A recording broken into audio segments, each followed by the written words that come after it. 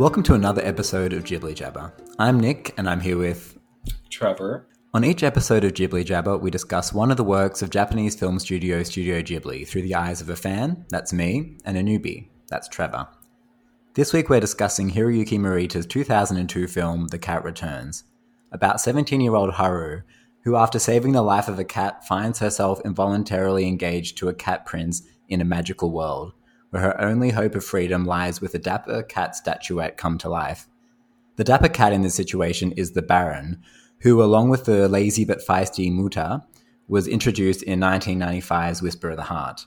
But this is less of a sequel and more of a spin-off, reimagining two minor characters to create an entirely new adventure with a very different tone. This little film has the odds stacked against it. It's nestled between beloved Miyazaki films Spirited Away and Howl's Moving Castle. It's also a slighter film, narrative-wise, running a whopping 75 minutes, basically the same length as that TV movie, which we don't talk about anymore. Trevor, did you find the relative simplicity of this movie works against it for you, or were you happy to spend a breezy hour wandering around a cute, magical cat kingdom? You know what? The latter. It didn't... I mean, yeah, I think that the way you kind of positioned this movie is kind of perfect for what it is. It's smack dab in between two of the most famous Studio Ghibli films, arguably, from word of mouth, even before I watched these films. And this film, albeit it's not going to change anyone's life, it's not going to change anyone's life, it's not unbearable. It's kind of, it's not, yeah. I mean, like, and I think high praise. I mean, I think that the fact that it doesn't overstay its welcome, like you mentioned, it's 75 minutes. I wasn't clamoring for more, but I wasn't mad that I had spent 75 minutes watching this film. Yeah, I mean, I remember when we were talking about that TV movie, which was about the same length. You said it sort of felt endless, because you had to stop and start and it was painful. But this one, I assume, was a pretty swift viewing. Yeah, exactly. And I think that had to do with, it's kind of, nothing that happens in the film is, I wasn't surprised by anything that happened in the film. Like, it's very run-of-the-mill, adventure, saves the girl kind of film. And, but it was entertaining enough. Like, there was enough that happened, and there were, like, enough fast sequences, and there was enough, like, good banter between the characters, rather than the terrible, terrible dialogue that was in that movie we don't talk about anymore. There was enough banter in this one that I kept things moving at a pace that I didn't feel like I was fighting to stay entertained by it.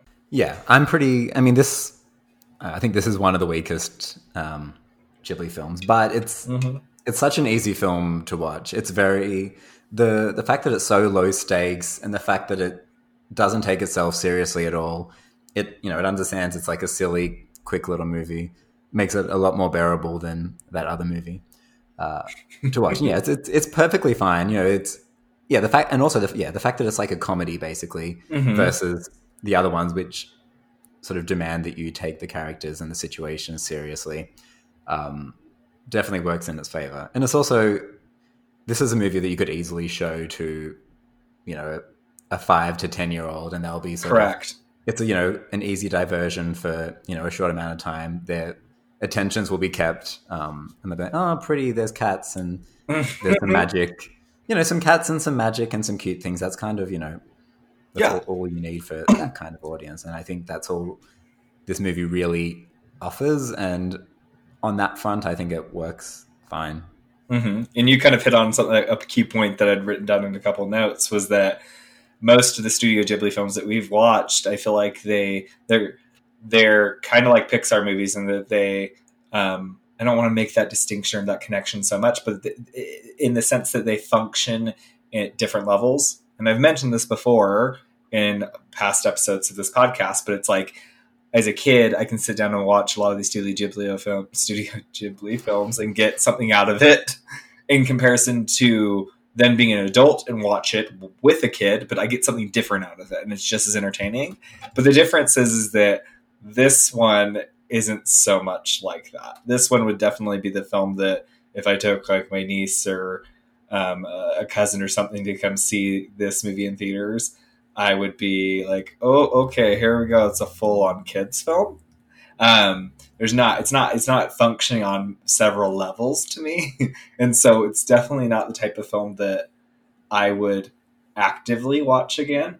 But if I was, like you pointed out, if I was with somebody who was 5 to 10 years old and I needed to entertain them for 75 minutes, an hour and a half, I'd pop this movie on in the background and I'd surf the web on my phone or something.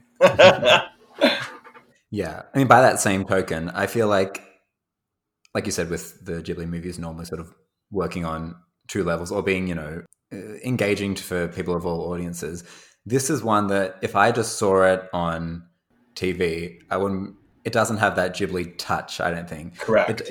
I would watch it and it seems like, like you say, run-of-the-mill sort of anime movie, which could have been done like on the cheap by like a lesser studio.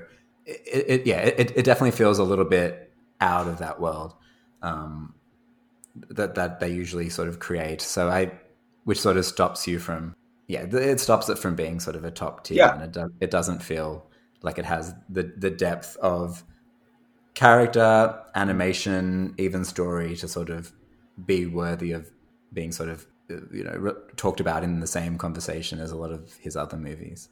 Yeah, if the Baron wasn't in it and you presented this movie to me, I would be half tempted to be like, this isn't a Studio Ghibli film, like, because it just doesn't feel of the same caliber. Like this, like you said, I mean, well, not like you said, but this one could be a TV movie. It could be like it's 75 minutes. It could be like a special on Nickelodeon or Cartoon Network or something like that, and function very well in that way. So yeah, I agree. Yeah, absolutely.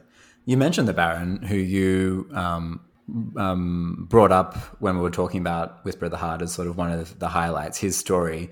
Did you get anything out of him being reintroduced to you? No.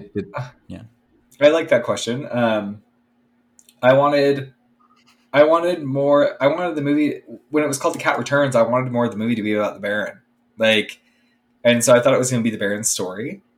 But it's not. The Baron's kind of a side character that helps Haru. I love the whole like cat bureau aspect of the film. That kind of made me laugh. And you have this idea that there's like many more adventures that they have, and this could be very episodic. And this is just one of the things the Baron did, which that's fine. But I wanted, I don't know. The Whisper of the Heart was so serious with that aspect that I wanted more of the Baron's story, but we didn't really get that. Don't you also feel that they could have called it a different name, and there's no real connection to not at all. I feel like they probably wrote a thing about like a cat that helps her, and they're like, oh, we had like a cat in a previous movie, let's just like make it that cat. I feel like that's basically how it was. That feels, I mean, yeah, now that you say that, that's kind of how it feels. Yeah, and like, I mean, neither of them had any real characterization, obviously, as a statue and a cat that was just wandering around. So I guess they might as well tap into a market that's already there. I think Whisper of the Heart was the highest grossing film in Japan that year, so it makes sense to sort of tap into that audience. That's true. I mean, The Cat Returns. Like when I'm watching it, I never really think about what that title means, but you only sort of understand what that means, I guess, towards the end. But then, we find out that Muta also was there. I mean, that they're both cats that returned, right? Like, it's like a weird sort of, like the title doesn't really mean anything. Like it's not that clear what it's about. And at the end, that's not really important, right? I agree. And I kind of think that, I mean, now that I think that was very important what you said. If the Whisper of the Heart was one of the highest grossing films, if not the highest grossing film of that year, I mean, this makes complete sense that if they kind of took a story and massaged it and then took a character that was canon to Studio Ghibli and just put them in that spot, because, this wasn't even directed by Miyazaki and so it's kind of like, oh, let's make this a little bit more financially viable and bank on a character that was already there and kind of a character that was beloved. So and then call it The Cat Returns to make it seem like this character's returning. I mean, it could function on a couple levels, but it doesn't. Yeah. It's not totally clear, and like I don't think it really cares about being that clear with it either. But yeah. And I suppose for me, that element of revisiting those characters does like it might actually elevate it slightly. Like I'm slightly more interested to get to those characters and see what they do, just because they existed before. Not that they were very important characters, but maybe it also adds a bit, like ups the stakes a little bit more, adds a little bit more interest to what would just be like these random cats introduced to this universe, and they don't need to introduce them as heavily because we already understand why he's a statue, and like we already have that backstory. So there's also that element of not needing to completely reintroduce new characters. So I mean, maybe it does elevate it like a little bit, but they don't really do much with the connection of it. Mm-mm. Like it's a pretty strange spin-off, to be honest. But I guess it works a little bit.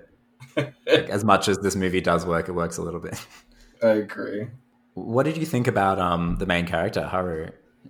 Is she like does she get into your top tier of Ghibli heroines? No, definitely not. A little less strong with a female character in my mind. There's a little bit of that damsel in distress thing going on with Haru. And I'm going to be honest, like kind of just, she's just forgettable for me. I like a lot of the sequences with Haru. Like that's the movie. Exactly. But I mean, like specifically, I mean, and I know this has nothing to do with the characterization of Haru or the character of herself, but like when she goes to the cat beer and she's standing inside of it, I just kind of like love that visualization of like this petite girl who's now huge standing next to like all these animals. I don't know. She kind of annoys me. There's aspects of her that annoy me as well. Like, I don't know. There's kind of like that immaturity of her, but I think that just comes with the age. But I don't know. How do you feel about her? This is one of the movies that I think, but pretty much after Howl's Moving Castle, I've only ever seen any of the following movies twice max. This is one I've only seen once because it was so like throwaway. So I had like no real recollection of what her characterization was. And she's fine. Like, I don't think she's maybe a damsel in distress the same way that all teenage girls would be if they're in like a fantasy environment where they're like falling through the sky or something like that. But she has some strength. Like she is, on her own volition, she sort of saved that cat from, being hit when she could have, she put herself in danger to do that. True. I do like how like violent she gets with some of the cats. Like she's like shaking like that little messenger cat saying like, tell me what you've done. Like she's very like, she's not too weak, I don't think. But I like a lot of young Ghibli heroines, which I like to a degree. They're always so clumsy. They're always just like falling over themselves like so much. I think she's like a little bit too much. I think she does that. Like she falls into the rubbish a bunch when she was trying to like, when she's hearing that cat's voice. I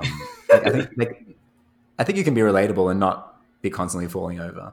But that's kind of the quirk that a lot of young Ghibli characters have, which is cute that they're not painted to be like, unreasonably strong. Like they're still like teenagers, And I also like when she's in the Baron's little headquarters and like he gives her like a little teacup and she's like, oh my God, this tea is so cute. Like I enjoy that she has like those little moments of allowing her to feel joy. I think that's always important. And she's like, she has some sassy comments and things like that. So I think she's like, I don't think she's any worse than the material. I think she's like maybe slightly better than the material, but she's totally fine. I don't think about her. Like I won't think about her in a week's time. I'll be like, who? No, yeah, she's very vanilla. That's the flavor I would give Haru. That's a great flavor. Once in a while. Why don't we move on to the storytelling elements of this? Just before I get into it, what were your thoughts on this story and how it was told? It was very A to B to C to D. Like there weren't, kind of said that in the beginning, there weren't a lot of surprises with the story. Like it was kind of like she saves this cat. She gets a little bit overwhelmed with the cats and their desires for her to marry the prince. then she hears this voice that tells her to do the thing. So it just felt like there was like a lot of beats that just went along.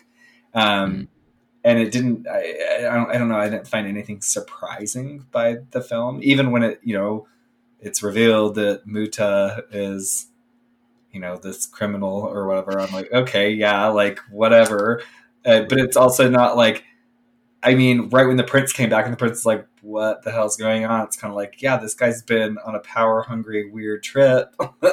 But I don't know. It didn't change my life. No, it's pretty, I mean, as we said, it's very low stakes. I mean, I think it feels like they just started with the concept of like, wouldn't it be fun if there was like a universe run by cats kind of thing, and then right, they create a plot to get her there.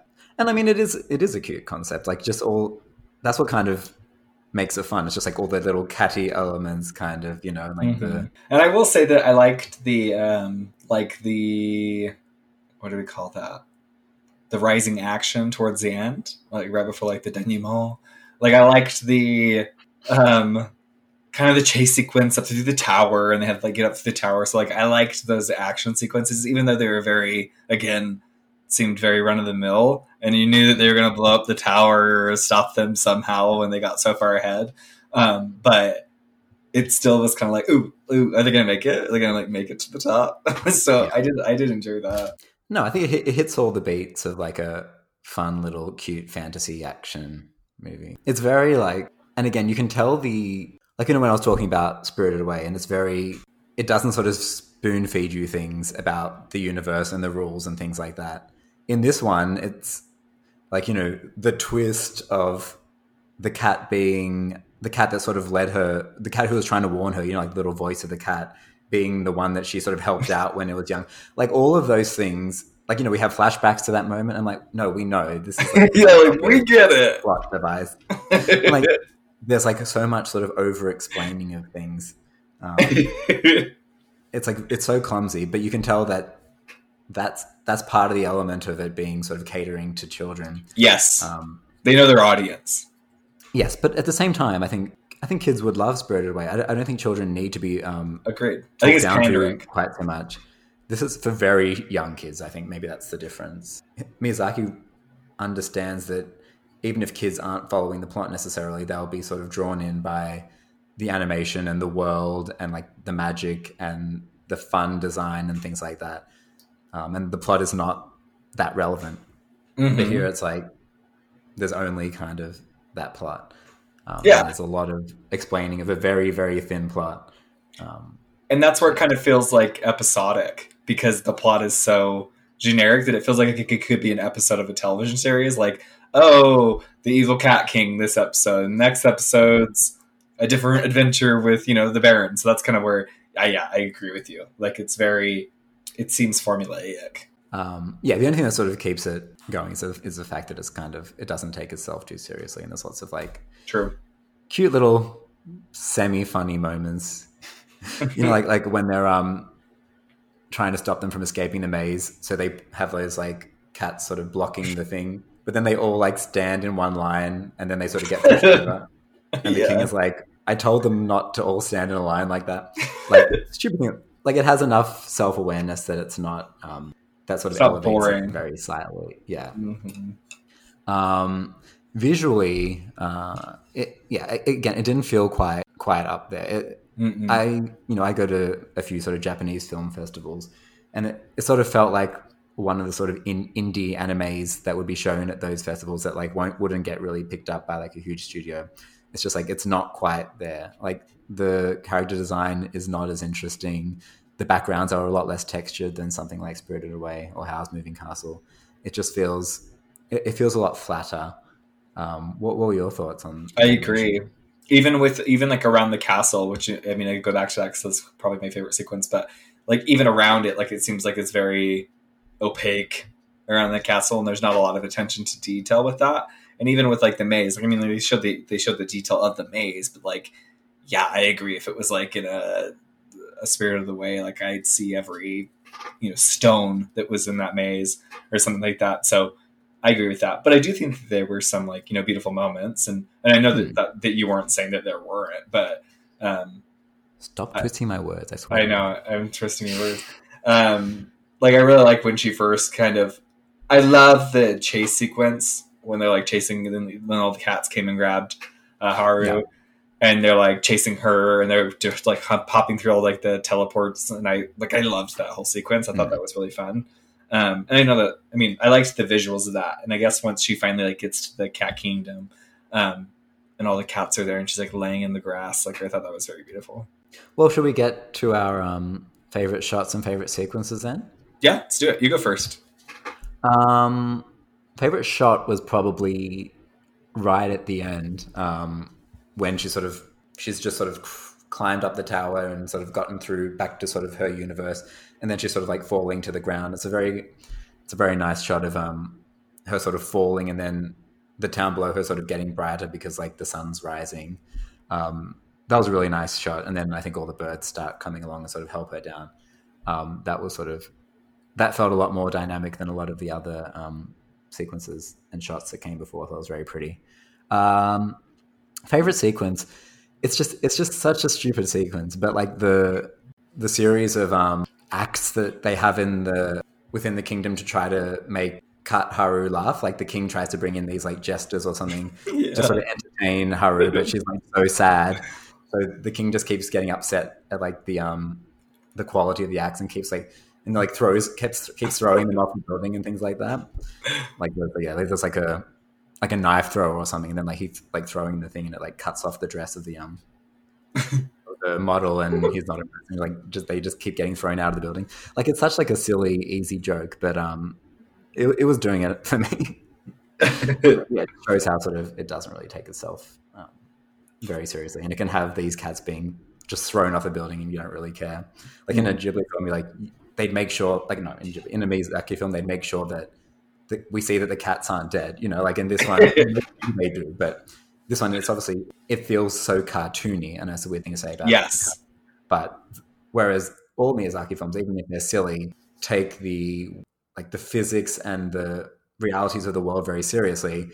This one feels more, Saturday morning cartoon. You can just have, Wile E. Coyote throw off the building kind of situation. Low stakes. Yeah, and even with like the at the beginning, there's like that little parade of the cats down the street, and there's like the security guard cats, and they're just like throwing the cats like back over their fence that they came from. It's like it's such a silly moment, but like yeah, I enjoyed those. What about your favorite shots and sequences? My favorite shot would probably be her inside the cat bureau. Like it just was so ridiculous. Like come on in, and then like she was like okay, and just like her. Rings, so. Yeah, and it reminded me very much so of like Alice in Wonderland. Like she looked like Alice in that moment for me. I don't know why. Mm-hmm. And like eat me or whatever. And so yeah, I thought I liked that shot. And then my favorite, and then the other shot is like when she finally gets to the cat kingdom, and then they're in that field, and there's like all the other cats around, and it was Yuki. It was like talking to her. She's like, "You gotta get out of here." I like that shot. But my favorite sequence probably all the cats like taking her to the cat kingdom, like jumping through the teleports. Like that's fun, and watching the cat baron and I forget the crow's name, but the anywho, but like the chase sequence, like I thought that was fun. Yeah, that is a fun sequence. Mm-hmm. Before we go to our scoring, are there any connections you want to talk about beyond the obvious one with Whisper of the Heart, which is barely a connection? Do you see this as similar or particularly different from some of the other Ghibli films?